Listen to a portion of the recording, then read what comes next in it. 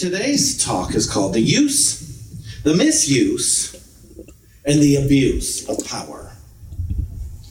And I had to think a lot about this because my first thought is they who misuse their power, they who abuse their power. But it's really me who either misuses, or abuses my power. And we are powerful beings. We are very powerful. If God is power itself, then so are we. Well, all power is within us and available to use, to misuse, and abuse. And some would say, what's the difference between misusing and abusing? And I'll explain that in just a moment. I'm going to tell you the metaphysical understanding of power itself. Right here, right now. I wrote it down because it's long. And it says, power, man's innate control over his thoughts and feelings, which goes with what Kenneth just sang. I am responsible. I am responsible for my thoughts and my feelings. And Mr. Fillmore goes on to say, a quickening from on high must precede his realization of dominion. Ye shall receive, he is quoting Acts here, ye shall receive power when the Holy Spirit is come upon you. God is all power, thus all things are possible with God. So it really comes down to the correct use of God. Because we can, as we have seen, we can use, misuse, or abuse using God. And we want to use God correctly. We want to use God as love and power and presence. And it says, the mind and body of man have power to transform energy from one plane of consciousness to another. And this is the power and dominion implanted in man from the beginning. And it's funny it says from the beginning, because we have no sense, we have no understanding, no true knowledge that there was a beginning. And so we just don't know. If there is no beginning and there is no end, it's just that things keep reinventing themselves and different thoughts in different ways. It's kind of like cycles. Not kind of like it is cycles of living, cycles of thinking, cycles of prosperity, cycles of poverty, cycles of abundance, cycles of lack. The same law is operating in the spiritual realm and the material realm. Did you hear that? The same law is operating in the spiritual realm and the material realm under different masks of manifestation. The one thing to understand is that whatever we see without is controlled by something within. Whatever I see in the world, it's controlled by something within me. I am responsible for the thoughts I am thinking. I am responsible. And responsible isn't the same as I am to blame for the thoughts I am thinking. I am responsible, meaning I play a part in what I see. I play every part in what I see because I'm the one naming it.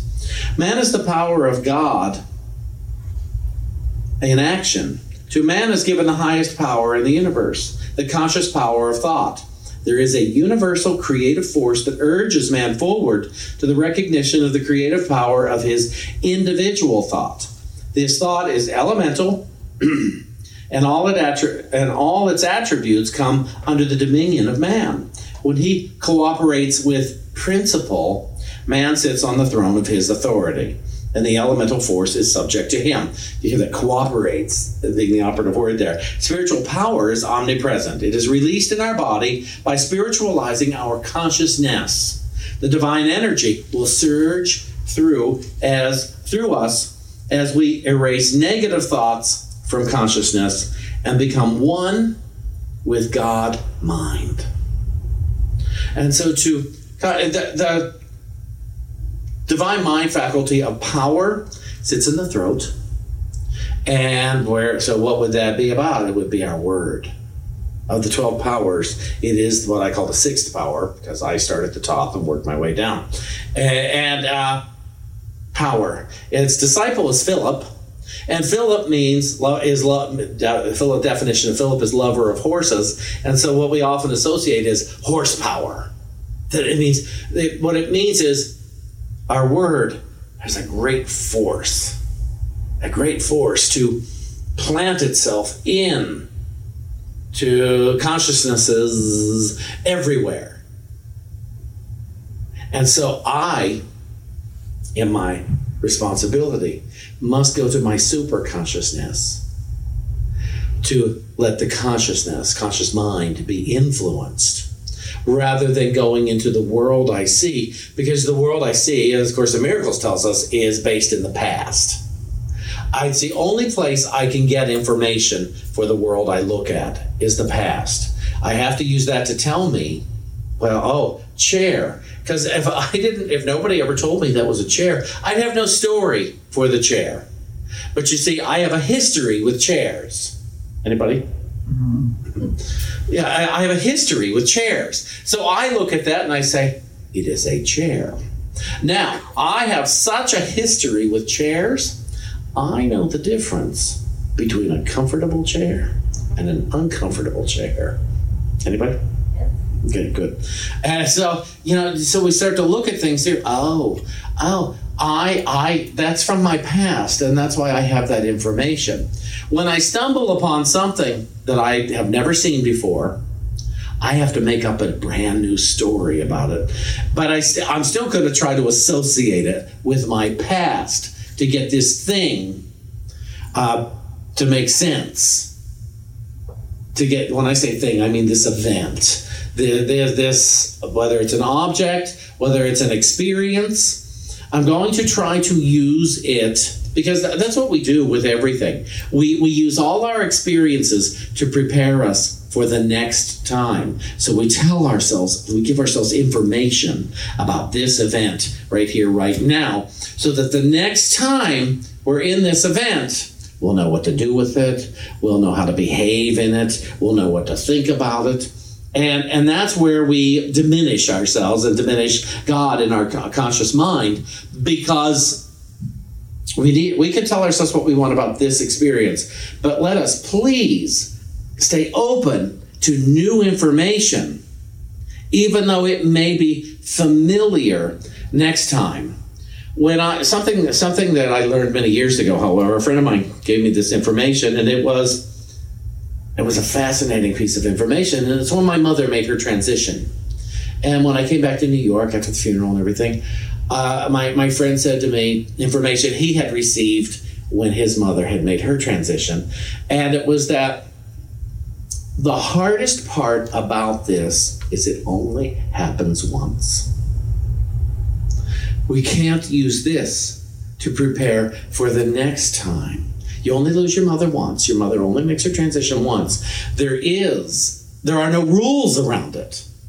And I have no information to draw from previous experience. And so it was a week where I was on another planet. Really, it was kind of a year. But that first week or two, I didn't have an identity anymore. And I lost a lot of my short-term memory. And I was free to have any emotion that came in. If I was crying and something funny happened, stopped crying and I laughed. And if I was laughing and having a great time and a melancholy thought came, I let that. I had no past to inform me. And I couldn't use this for the next time, because there would be no next time on this event. It's one of the few events in life that there are no recurring. Because even your father will be different than your mother. And I've known lots of people who have had lots of spouses who have gone, so they're preparing for the next one. And so in my correct use of power, when I looked at my mother in the casket, and many of you have heard me say, I had a God realization, because I thought, this is just too much to understand. And I thought, that's what God is. Just too much to understand. So you see, I'm not looking for my past to inform me what God is today. I have words of what God is. Omnipresence, omnipotence, omniscience. I have those words. but they keep reinforming me of what they mean. I can't come in here today and base the God of my understanding on yesterday. Oh, if only I could. You know, how many of us have a manifestation every time we pray the same way? Now, I've had some powerful, powerful manifestations. I have called forth what we call amazing things. And sometimes the simplest thing is amazing if you can manifest it. And other times I have prayed the same prayer and nothing. It's like, what happened here? I thought I did it right. And I realized, now I'm trying to work up incantations. I have forgotten about God. I have forgotten about my connection to my source. I was no longer trying to prove the source true. I was just trying to get something. I was misusing my power.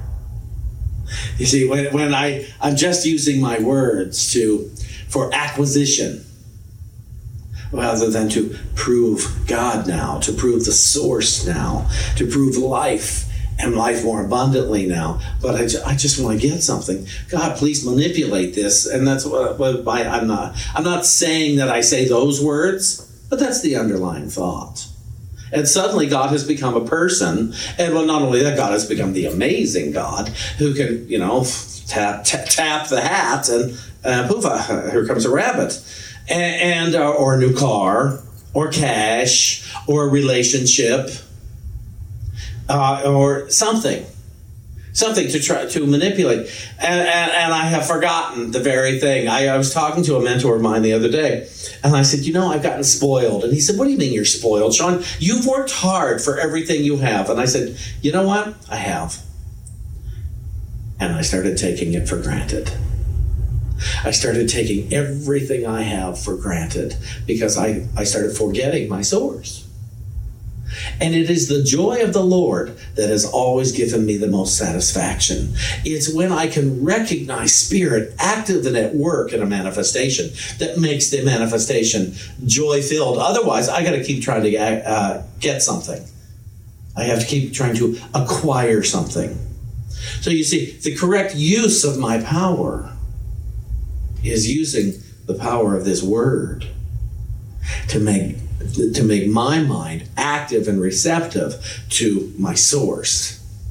The misuse of it is to try to get it to do my bidding, to get it. And I do believe that I can ask Spirit anything. Spirit, tell me what to think, and I will be told what to think, perhaps not in words that I can hear. But Spirit's got nothing better to do than give me correct perception. But I always want correct perception so I would know how to pray. So I would know how to live in satisfaction rather than dissatisfaction. And then we get to that last part, the abuse. Abuse of power. Now, I wrote another thing down. Okay. First this, and I enjoyed reading this, and I'm going to explain it as soon as I do. Abuse of power, or abuse of authority, is the form of malfeasance in office or official misconduct. It is the commission of an unlawful act done in an official capacity which affects the performance of official duties. Malfeasance in office is often just a cause for removal of an official. Now, in this day and age, we would think that it'd be about politics, wouldn't we? But it's still about me and my thinking. I'm the authority. I'm the one that practices malfeasance. When I declare another being as less than a God being, when I declare myself as less than a God being, I am abusing my power. I am abusing power itself. So you see, it's not about him or her who's not doing their job correctly. It's about me who's not willing to see correctly because I haven't asked. And if I have asked and I'm still acting out that stuff, I haven't asked actually wanting to know. And therefore, I am continuing to abuse my power. It's always because you see, about me, because I'm the one that's stating this means this, and this means this, and this indicates this, and this means this. And then I go on social media and I try to get people to agree with me. Now, as a minister, I cannot go on Facebook telling you that people are awful. Well, I could, but I'm not going to. And I've tried it a couple of times and I have to go back and delete because it never pays off in spirit, I'll tell you now. What it pays off in is the realization, oh, Sean, you know better than this. Oh, Sean. And over the years, people have seen me fall far short of the ideal. David, at least once a day. Fortunately, he has no judgments about it because he is so busy and so deeply in prayer in our home and affirming the life and love of God that he sees right through it and knows that Sean is a God being. Whoosh! My church has seen me fall short of the ideal on more than one occasion. My board has seen me on a lot of occasions. The staff here in the office, they've certainly seen me. Kenneth once or twice has seen me fall short of the ideal. Anybody who's been in a car with me for a length of time has probably seen me fall short of the ideal. And it's, I'm not bad because I fall short. But it is a misuse of my power. And I live in the results of that misuse of power. When I start thinking they, whoever they are, is doing this to me, that's a misuse of my power and an abuse of my power. When I start thinking I have to do God's job, that is an abuse of my power. Now, I posted something on Facebook today because I felt it necessary. And because I saw a posting that said, "Make America godly again." And what I wrote was, I questioned whether they meant it this way or not. But here's my understanding of what that means. Love, don't judge. That's what the God of my understanding does. Love, don't hate. Emotionally embrace a new insight into all beings. You want to be more like God? Love both yourself and your neighbor in spite of confusion. The God I know doesn't have hell, unforgiveness, or misery. And some would ask, how can God allow these things to happen? And I ask, how can people be so mean and unforgiving? How can people be so abusing? How can people hurt themselves, their families, especially their children, and their neighbors, when God has so much love to offer? How can people predict the worst when the best is offered at every moment of every day? How can people try to control everything when giving control over to Spirit makes life so much easier and prosperous? How can people encourage suffering because they want to make a loving God more like their nasty selves? How can people think that they are the judge and the jury and yet proclaim Jesus as the Savior of mankind? I think many people who say they believe in God really don't. But they don't know how else to think, and it's too much trouble to change their thoughts from hate to love. The God of my understanding isn't worried about us, because the God of my understanding knows that we'll all wake up and have a realization that we are one, capital O, one. And everything we think is really an opinion based on misinformation. What God is love.